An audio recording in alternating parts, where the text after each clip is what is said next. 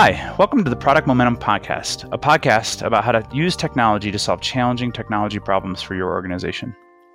So today we are talking to Kate O'Neill, and she is a well-known author in the tech space and does a lot of work with software companies, whether they're Fortune 100 all the way to startups. And really her work is centered around thinking about the human side of technology and software, because too often companies, as they automate, as they inject algorithms, which is just becoming more prevalent, they forget that this thing we call a customer or a client or a user, at the end of the day, it's a person. It's a human being, and we need to make sure that we're considering everything that's a human being is feeling, thinking, how we communicate to them, and using that to essentially create an advantage in the experience of how our software, our brands, our products serve these people. So, something, Sean, we talk about is this idea of a fourth dimension. And in business school, they teach you about, speed, quality, price, and they typically say, oh, you can only pick two. It's this triangle, you got to pick two. And then the third one suffers. But we don't really think that's true anymore. Right. That's what they teach you, because the internet has come along in the last 15 years, or arguably longer, and changed all of that, right? So if, like you said, in business school, at least when I went to business school, they taught me there's this trade-off triangle of price, quality, and speed, and you've got to pick which two you're going to compete on, because you can't pick on all three. You can't compete on all three. But the reality of today is very different. Like, if you're not fast, we all have cell phones in our pockets and connection to this immense amount of information and knowledge, and we can find a competitor in a heartbeat. And if you're not high quality, it's just, there's so much transparency in the world because of the things that the internet provides to just about every business today, that you don't last very long. So you have to be high quality, you have to be fairly priced, you have to be fast, and all of those things do matter. But it's not like you have to choose two. You kind of got to figure out all three. And what really matters is the degree to which those three things impact the customer's experience, because that's how we really compete, is how we make people feel and how we connect to people at the end of the day. And and that's the reason why Starbucks can charge $5 for a cup of coffee. That before they came along, at least in the United States, a cup of coffee was rarely over $2, right? Because they're not selling you a cup of coffee, they're selling you an experience. Yeah, and so really businesses should be looking at this as an opportunity to either think about how to consider the human side and the experience as they build a new product, or if they have an existing product line, consider auditing it, for lack of a better term, and thinking through, where are we being a little lazy maybe in some of the ways that we treat the customers, even though we've automated this process. Because for me, I've talked about phone trees before. I hate phone trees. There's some companies I really like and I'm an advocate of overall. I like their software products, I like their online experience, but if I have to call in, dear Lord, the phone trees where you're just endlessly hitting a number to get to the right person, and even if it's voice activated, telling them why you're calling, they can't understand it, still can't get to the right person. You just end up pounding zero. And I time nowadays, when I have to use a phone tree, I time how long it takes me to get to a person, and I swear there's nobody that can get me to a person under a minute. It's always 1 minute, usually 2, sometimes 3, and it's just terrible. So if you think about this, it can really be a competitive advantage for your product, for your business, because there's just so many companies, to be frank, that are behind on doing this and in approaching their products this way. So we think this is a great talk with Kate. I think you're going to enjoy it. We get into tactics. How do you actually start doing this better, doing it more, and then we talk about how to measure success too. And for all the Blockbuster fans out there, there is a little Blockbuster reference. That's right. That'll be interesting at the end of our talk with Kate. So let's get after it. Here we go. Here's your episode with Kate O'Neill. All right, so cool. So today we have a really great guest, Kate O'Neill, _ Kate O'Neill. So Kate, thanks for joining us. Thanks for having me, and thanks for the definite article with the underscore. I really appreciate that. Yeah, it's audio emphasis, but so cool. Yeah, so we've met you and got to know you through the recent ITX conference we ran, but you've really been in the tech space for quite a while, and have a couple books out now that we'll talk about. But could you just introduce yourself for the audience and kind of let them know how you got started and where you're at now? Yeah. So I definitely have been in the tech space for quite a while. It's been some 20 some years or whatever. I got into it almost by accident because I was a linguist by education. I was a German major, heading up the language laboratory at the University of Illinois at Chicago when I saw the graphical web for the first time. And so that dates me right away.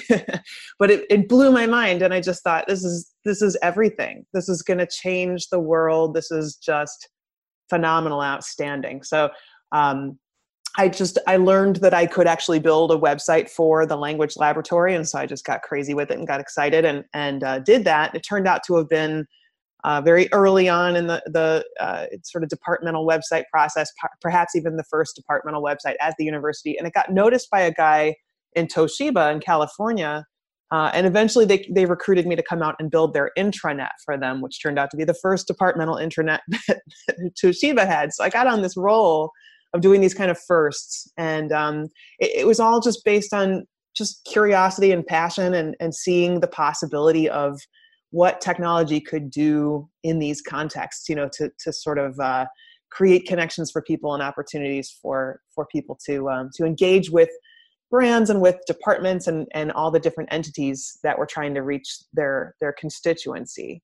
So I did that for Toshiba, and then fast forward a few startups, because I did a bunch of startups, and I ended up at Netflix in one of the first 100 people there, and created the first content management role for them, which was pretty awesome. It was a great place to be, and I loved my time there.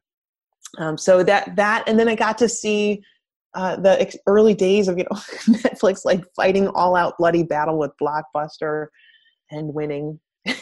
So that was great. And then fast forward a bunch more years, I started my own agency, MetaMarketer, doing analytics and strategy. And got to work with cool companies like Adobe, Symantec, the Grand Ole Opry. It's great stuff. And now I do professional speaking, and I'm an author, as you mentioned.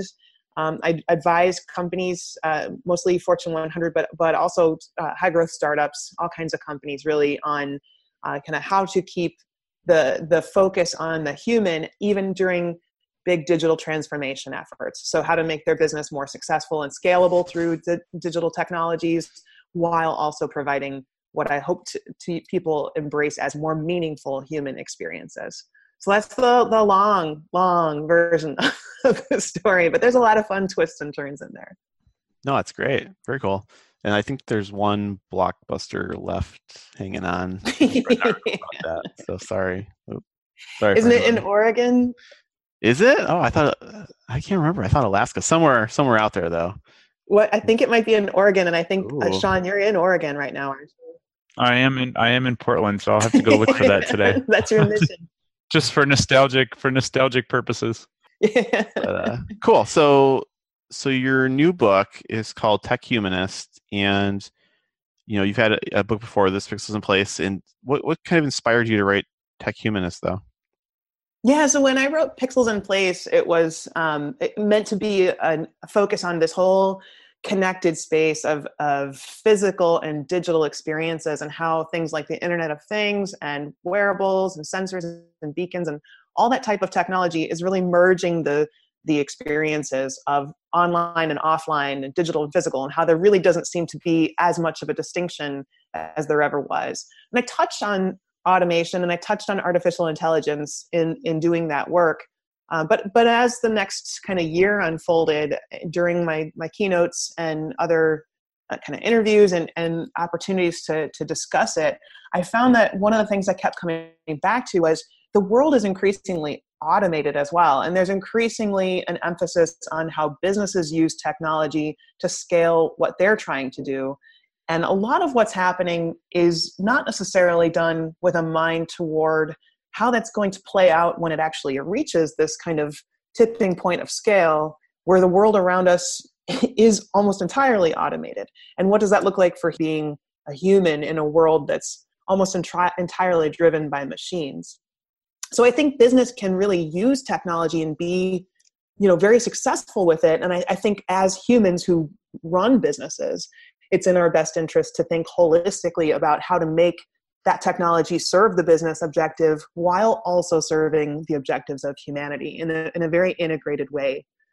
So that was the gist. I wrote a manifesto, as one does, in mid 2017 that was called the Tech Humanist Manifesto, and the response to it was just so overwhelmingly good. I felt so encouraged that other people were kind of thinking the same thing. That the feedback was, you articulated exactly what I've been trying to figure out how to say, and it was just so exciting to think that there was almost like a movement waiting to happen.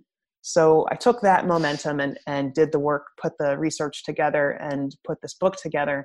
So my hope is that what it does is create a model, a methodology, kind of a framework that business leaders can use to think really well about the strategy that they're using, create these great, kind of profit-driven experiences, or profit maximizing experiences that are good for the business, that make everybody successful and happy within the business, but also that are creating these meaningful experiences for all the humans that are inside and outside the company interacting with those experiences. So I would argue that your timing for this kind of thought leadership and thinking is perfect. Oh, that's great to hear. In theory, when you think about the evolution of how humanity has used technology to serve itself, right? How we're using it, and you use the word digital transformation, disruption. There's a ton of words being thrown around the business world, the last 5 to 10 years around what this actually means. But it is all about changing the way businesses operate to focus more on solving real problems for real humans in real context, which is what your thinking is all about. Stop me if I'm wrong. No, that's a great articulation. Can you just come around with me and do that explanation everywhere we go? Sure. Well, I think that's a great opening for me to clarify too, that I think digital transformation is this funny term too, right? Like we've been talking about it on some level for maybe a decade or so. It's kind of surfaced here and there in the CIO spaces and, kind of IT infrastructure spaces. And everybody knows that there's more and more need to digitize the operations of a business, the logistics, kind of connect the dots on the supply chain, make sure there's visibility and transparency through the supply chain and through the enterprise. And there's incredible efficiencies that come from that.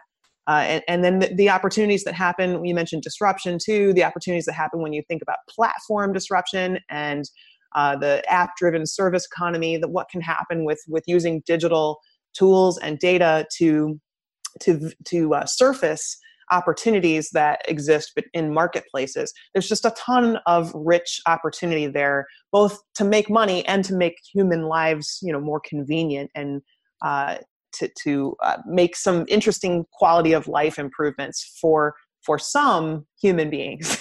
But I think where we end up too, on one hand, one of the problems is I don't think that some of those solutions necessarily look at the whole picture of humanity and aren't necessarily thinking about all of the humans who are affected by some of those disruptions. And the other side of it is that digital transformation is almost like a misnomer, right? Like digital is kind of missing the point. It's really this data that's driving this transformation, the underlying data that connects all these different pieces of the operation. And it's the data that comes primarily from human interactions with those systems. So it's us, it's our human data, it's our behaviors, and it's our preferences and our purchases and our movements through space and all kinds of our behavior that's generating that data that business is harvesting to make its decisions, to craft its algorithms, to drive these things forward. And the important thing about that is to respect that the real humanity that's part of that data. So to create these experiences that acknowledge and pay tribute to the rich humanity that data represents. So even when we talk about digital transformation, we're really talking about data transformation, and fundamentally we're talking about human data that's part of that. So every discussion about business digital transformation, I feel, needs to have a kind of core understanding about how much humanity is part of that discussion. And I think it's very easy to abstract away from that in those discussions. So I just want to infuse that humanistic thinking in the boardroom at the moment of those decisions. That's great. I think another way to frame that might be to say that it's not really a digital transformation. It's more like an experience revolution. Like we're really... Oh man, you're good at this. Yeah, thanks. So, we're really thinking the transformation that we're seeing is really around the focus on how we're solving these problems in very tactical and meaningful ways for people. And that's what we have to figure out. So our podcast here is really about building software products to interact with humans and solving those problems. So we want to talk a little bit. We want to try to get a little more tactical with you and get some ideas from you that might spark some of our listeners or our community to build better human products. So do you have any specific advice or tactics, things that we might experiment with, or ways of thinking that will help us build more tactical human connections into software? Yeah, I think there's a number of specifics or tactics that I can suggest. And one way that I frame this is in Pixels in Place. I actually introduced the integrated human experience design methodology, which my friend Jeffrey Zeldman lovingly calls IHEAD. So if we look at IHEAD, I was talking a lot about the concepts of integration as a whole. I was talking about adaptability and kind of learning from your iterative process, a whole bunch of other constructs that are part of that. But the thing that I think is the most tangible sort of specific takeaway that product thinkers can think about is how to find the meaningful metaphors of the brand and of the interaction, and then how to make those the experiences that are part of the product and part of the extension of the product, all the interactions and micro interactions in and around that product. How can it resonate with those metaphors? How can it dimensionalize those metaphors? So, even like a microcopy that happens within interactions, or onboarding that happens to a product or to an app are really critically important in establishing that there's this sense that there's a shared understanding between the company or the brand or the product and the user of the product, the human who is the user of the product, right? That there's some sort of shared understanding, because there's a shared understanding is the key here. I always go back to this model of communication, that communication kind of fundamentally exists in three parts. It's what the speaker is trying to communicate, the message itself, and then what the listener receives. And anywhere that there's overlap or is a shared understanding between those three parts, and that's where meaning exists. So I feel like that's a very transferable model to thinking about product, to thinking about experience design, to thinking about anything at this kind of tangible level where you're actually out there trying to create the things that people are going to interact with, and thinking that there's an intention behind it. There's what the business is trying to do through the product, and then there's the actual kind of interface itself, the product itself, and then there's what the person who's using that product experiences of it, like what their sense is of the whole thing. And you're trying to create as much alignment there as you possibly can. And part of what helps do that is this dimensional thinking, this way of creating the sense that the metaphors are intact and you're enriching them as much as possible. One of the examples that I think helps clarify this is one of my favorites is really Snapchat and their launch of the Spectacles product. So you could argue whether or not it was a raging success. I mean, on any sort of profitable or revenue centric measure, I think it looks like a success in the sense that it drove tremendous amounts of adoption and traffic and so on. Long term, who knows? Whether that's going to continue to be a product that survives. But the understanding that they had of what they were trying to create and the sense they were trying to create in the people who were using and buying this product was really intense. Like, they understood that they wanted to create these standalone storefronts I happened to be working on a project that was a block away from the one in New York City. So I got to walk past every day that it was happening, which was a couple of days, I guess. People lined up around the corner, around the block from this storefront. And literally every time I passed, a few times a day, people were snapping selfies of themselves and the line. And it was just it was literally a spectacle. It was something that people were excited to share, in this sort of selfie context, this Instagrammable, Snapchatable kind of context that we are all so familiar with now. Like it's a share or you didn't experience it kind of existence. So they were doing that. And then of course, if you actually went into the storefront and interacted with the kiosks, there's a whole other thing that's very visual, is very novel and original, that it was like no sort of typical storefront where you're looking at something on a shelf and going to a counter. You're going to a kiosk, and the kiosk is there to guide you through the process of buying, to show you options, and even that, taking a picture of you in the kiosk, it's all still focused on this photo-oriented experience of the world.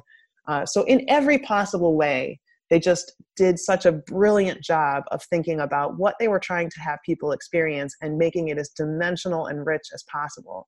So, I think it doesn't have to be a profound interaction. It just has to be one that actually connects in a resonant way with the people that it's trying to connect with.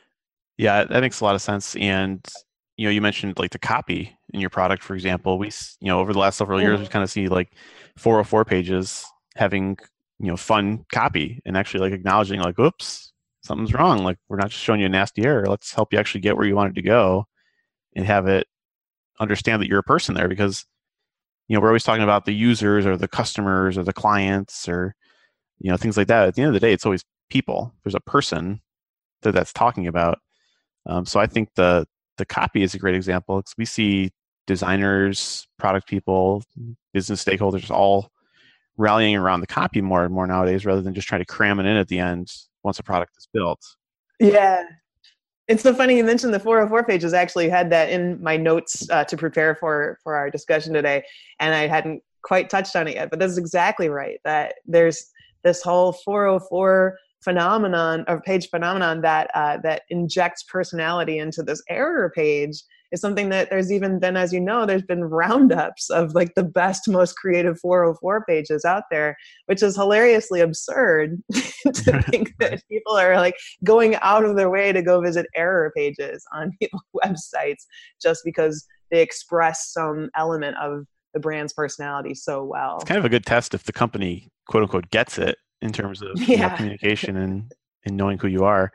But so I guess without calling out any company specifically, unless you want to, but any reasoning or kind of traps you think companies are falling into where they're missing out on this and they're just kind of not hitting the mark? Is it just laziness? Is they don't know what they don't know?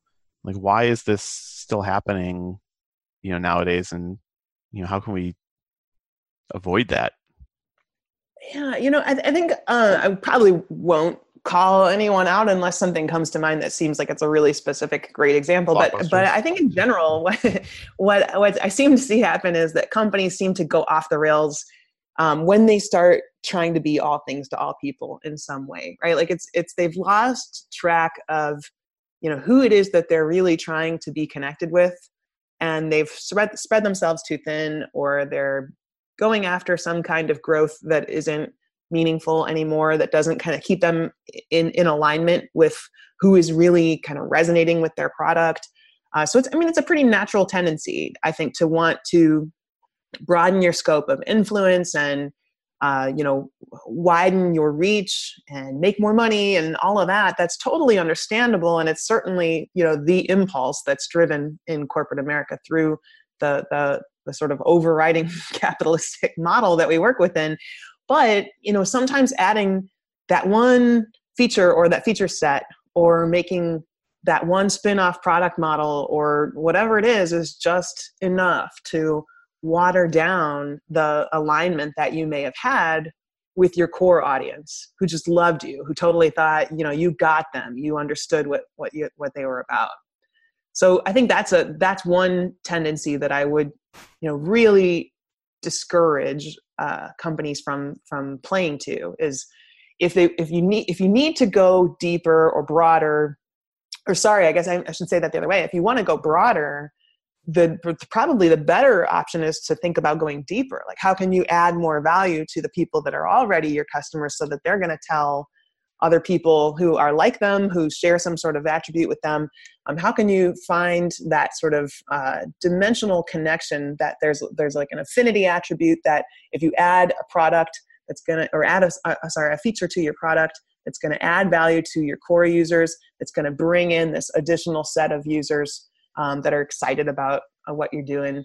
I think that's a much richer experience for everyone and a much richer opportunity if you can find it. And I think that's just the hard work of it, is trying to find what that core feature set is, what the expansion possibilities are in ways that don't diminish the meaning that's shared between the company or the brand and through its product and the customers that are the humans that represent, or sorry, with the humans that interact with the brand through that experience. That's a great answer, Kate. Thank you for that. You're really speaking our language here, because we're all about building loyalty and advocacy, and I think that's part of the formula. Is really, once you've landed a customer, how do you make that customer a customer for 100 years? Make sure that you're taking care of them and building real loyalty through value. Well, it's what you see happen when you do it right. You see the metrics go in the right direction. Like, if you're doing the right work of connecting with the audience who cares, the people who are really getting value from your product, then you should see retention numbers and loyalty numbers go up. You should see churn go down. You should see cost acquisition go down. You should see all of those metrics moving in the right direction, because that's what happens when you actually offer value. And it's so funny, because I think I choose this language of meaning and meaningfulness to speak about, and I think it sounds like I'm talking about something very like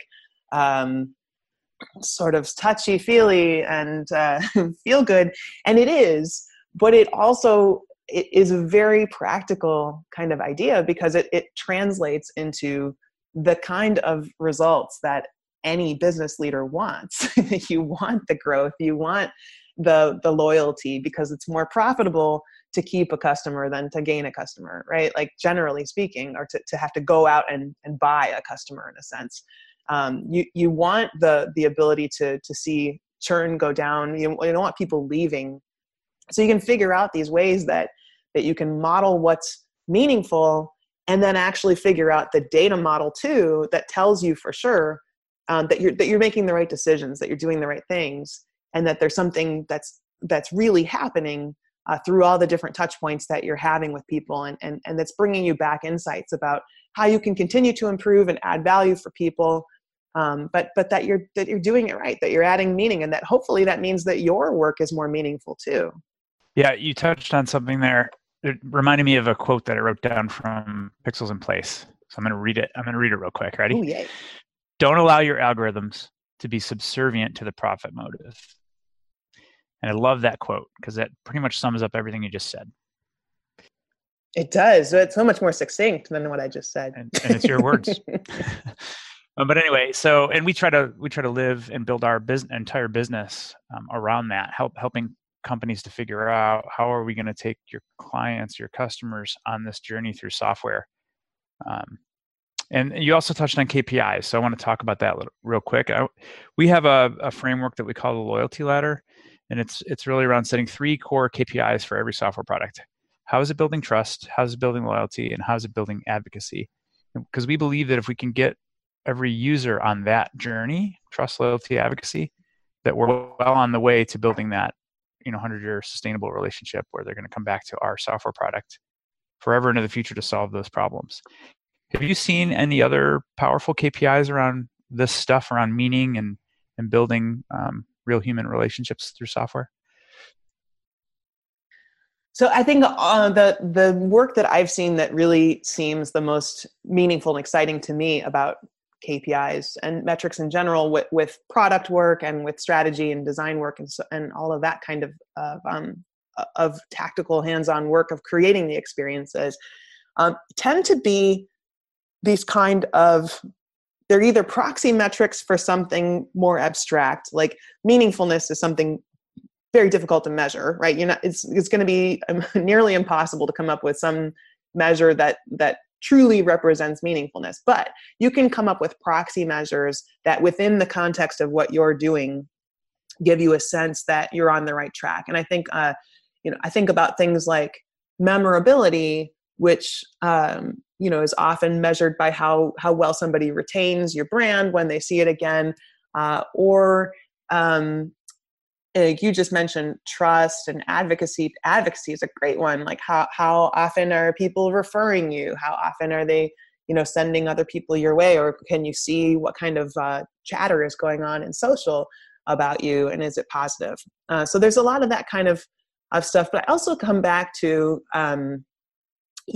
Jim Collins and the Good to Great sort of framework of the hedgehog principle and what really is unique about what you're doing, and being able to come up with this kind of complex construct of the Jim Collins and Good to Great talked about the profit per X, the denominator that's really your thing, like what you're doing that's unique in some way.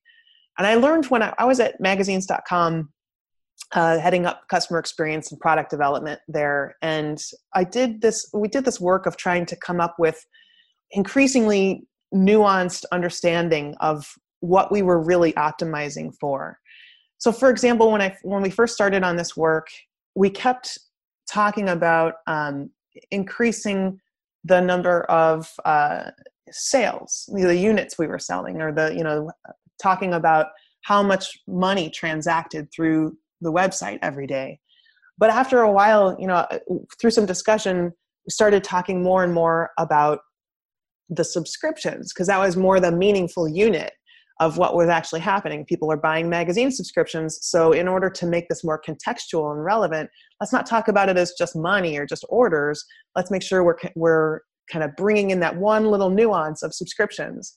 But then it was another facet that was like, well, really, we're talking about, if we want to optimize this for a customer-centric point of view, we need to switch that and not talk so much about subscriptions, but rather about subscribers. How many subscribers do we have interacting with the site every day and coming back, and what's happening with that? What's our profit per subscribers, not our profit per subscription? And then one further refinement was, a lot of what we understood about the model of our business was, it was really only successful, and we had really only done our job if people were renewing the subscriptions that they bought from us. So the profit per denominator became renewing subscribers over time, profit per renewing subscribers. So you can see how that evolution is showing this process of becoming increasingly customer-centric and increasingly, kind of finer point on getting that nuanced understanding of what's really making the meaningful connection, and how can even just that little bit of thought, of that little bit of shift toward that language and that model of the measurement can make such a huge difference in the way that you're aligning programs and what priority you're assigning to features, and what kind of road mapping you do to make sure that you're getting the right things to happen that moves the needle for the company and also creates the most meaningful experiences for the people. Very, very cool. So putting myself in the shoes of a listener, let's say I'm a CEO of a small company, or I'm, in charge of product at a company, and I'm listening to this. I'm like, wow, we are just really, really missing this right now. We're totally off. What would be, because it's probably overwhelming to think about how to fix all this at once, what would be like a good baby step that they could take to get started, like after they're done listening to this or tomorrow, and how to, maybe kind of like crawl there rather than run there? I actually think that the best step that anybody who finds himself in that sort of situation can do is, it sounds like a big macro step, but it's actually something that brings so much clarity that it's worth doing, and it's not that hard. That trying to come up with some concise articulation of the company's strategic purpose. That's what I keep coming back to in my work, is that the shape that meaning takes in business is purpose. And it's this aligning kind of force that when a company understands what it is that they exist to do and are trying to do at scale, then they can actually really make much better decisions about the priorities that they set and the resource allocation that they have, and everything that kind of flows from that. And it even informs digital transformation efforts, because it has to be understood at this top level of strategy before operations can really align around it, and brand and marketing and experience design can really align around it, and data strategy flows through it, and technology deployments should really be informed by that same sense of strategic purpose. So it's like all of that stuff eventually does need to be, kind of in alignment and thought through. But even just doing the work of trying to come up with that one concise articulation of strategic purpose can make an enormous difference on the remaining decisions you make that day. And where you put emphasis in prioritization and goals even. So, to be clear about what I mean by strategic purpose, I always love to use the example of Disney theme parks, because they're sort of the gold standard of strategic purpose articulation. And they talk about create meaningful experiences as being their strategic purpose. And everything kind of flows from that. And you can see how that works operationally. Like if you're someone who's on the front lines of customer service, it makes a big difference. But even if you're doing product development work that's a little longer range, or if you're doing operational work that's financial or accounting or whatever, everything can come back in some dimensional way to that understanding of create magical experiences. So it's a very helpful aligning philosophy that guides the company and guides the efforts within the company. So that's what I would say that people could stand to do, is spend 20 minutes today just trying to put into 3 to 5 words what it is the company exists to do and is trying to do at scale. And even on a product level, I believe that'll really make a difference in a very short amount of time. I love it. Great advice. So some specific questions, and then we'll wrap up. And by the way, you ruined my last question, because I was ready to ask you what company could you give us as an example? And it was great. Disney's a great example. Oh yeah. I'm sure I can come up with a few others, but were you going to ask another question? Yeah. Give me an example of a specific software product that you recently used that you felt was connected to the meaning for the company that it was built for. It is a tough question. It's funny the way my brain works. I don't often hold on to specific examples, and I have to go back to the writing I've done. But, I don't have one off the top of my head. I think there've been quite a number of companies and brand experiences that I've had in the last few weeks or months that have seemed like, well, this one facet of the interaction is really good, and I'm really really pleased that they made this thing so nice. But then, usually there's something that's like, they didn't get the rest of this right. And it would be nice if the attention that was paid over here was also paid over here.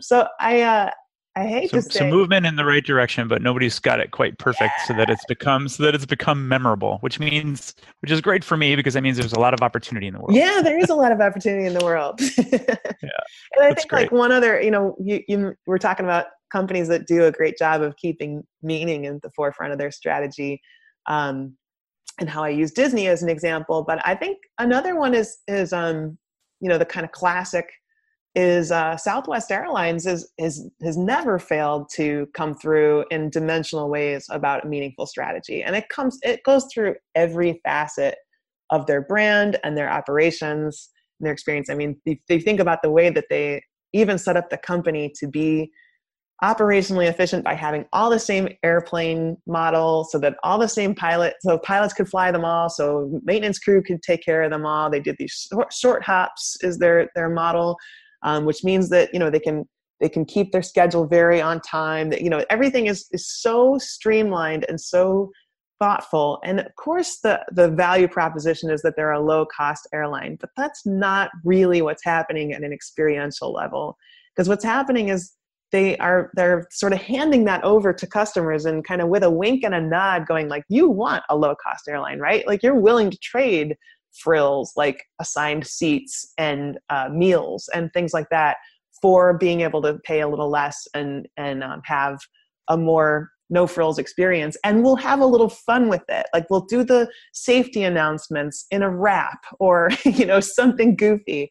And the stock ticker is going to be LUV, love, right? Like it's all so richly understood at a really, really holistic level. So, I think they're the sort of gold standard I come back to when it comes to, thinking through every facet of how the company comes to life in different ways for people as they interact with it. And even their app, their everything about that what they do is a rich translation of that understanding. So there's one great example for you. We usually ask our guests, Kate, what's number one book you would recommend that people in our audience read? You've mentioned Jim Collins, I think it was the Hedgehog Principle and Good to Great. One of my favorites is Speed of Trust. Great book. Is there any other books that you'd recommend? Obviously your own, which we will recommend as well. Yeah, of course. I of course, yes. Mine, I'm very excited about my new one being out on the market and everything. But no, you guys were talking about your loyalty ladder and the trust and advocacy.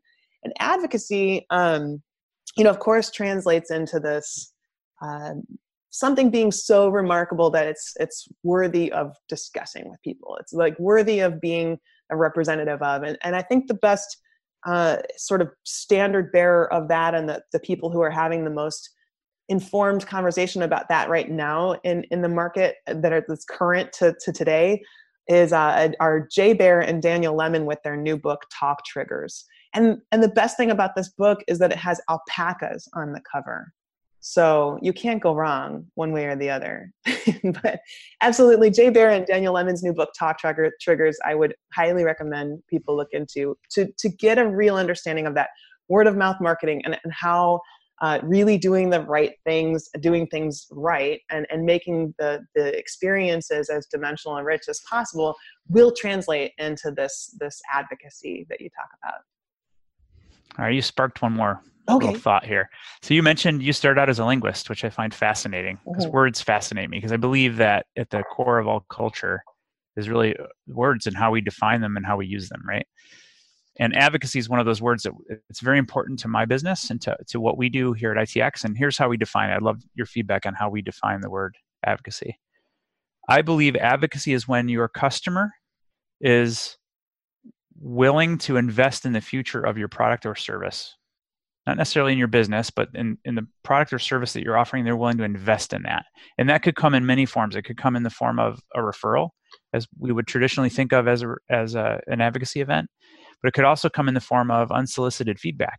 Like when they're willing to step out of their day and write you a note, put thoughts on paper that is constructive. I'm not talking about complaints, but constructive feedback that will help you improve your product or service. That's like gold to your business. That's true. And that's a sign of a real advocate. So we've cataloged a bunch of behaviors that we believe are advocacy behaviors, and they all kind of boil up to this investment in the future of your product or service sort of definition. What do you think about that? Well, I love it. I think it's a beautiful kind of way to think about the value that's being transacted between brand and customer. Like, right? I think a lot of people think of there being value that happens one way, right? Like if people pay you money, that's the show of value. But you're talking about a much more nuanced understanding of value that says time and attention and interest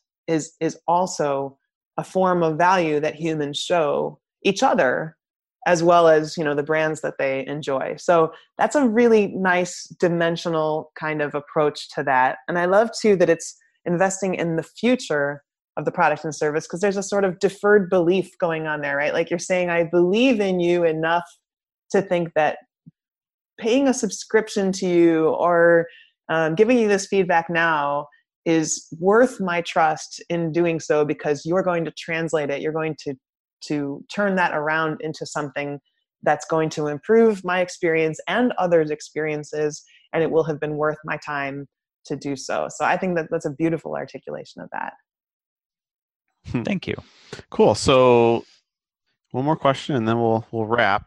All right. So at this point, would you consider Sean and I to be tech humanists? Yeah. Would you like to call yourselves tech humanists? Because that's what matters. I'm changing my title right now. Of course you would.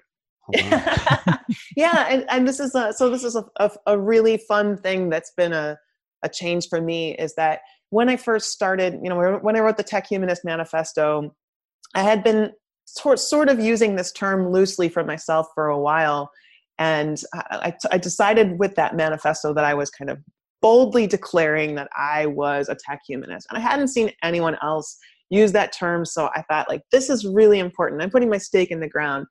But it became very evident to me with the feedback I got from writing that and sharing that other people felt that too. And it was so important that this not be my term, that it be our term, that we are all tech humanists if we want to be. And that this is something that I've said many times in front of audiences, when you see this book come out and it's called Tech Humanist, I want you to feel that I wrote it for you, not just for me.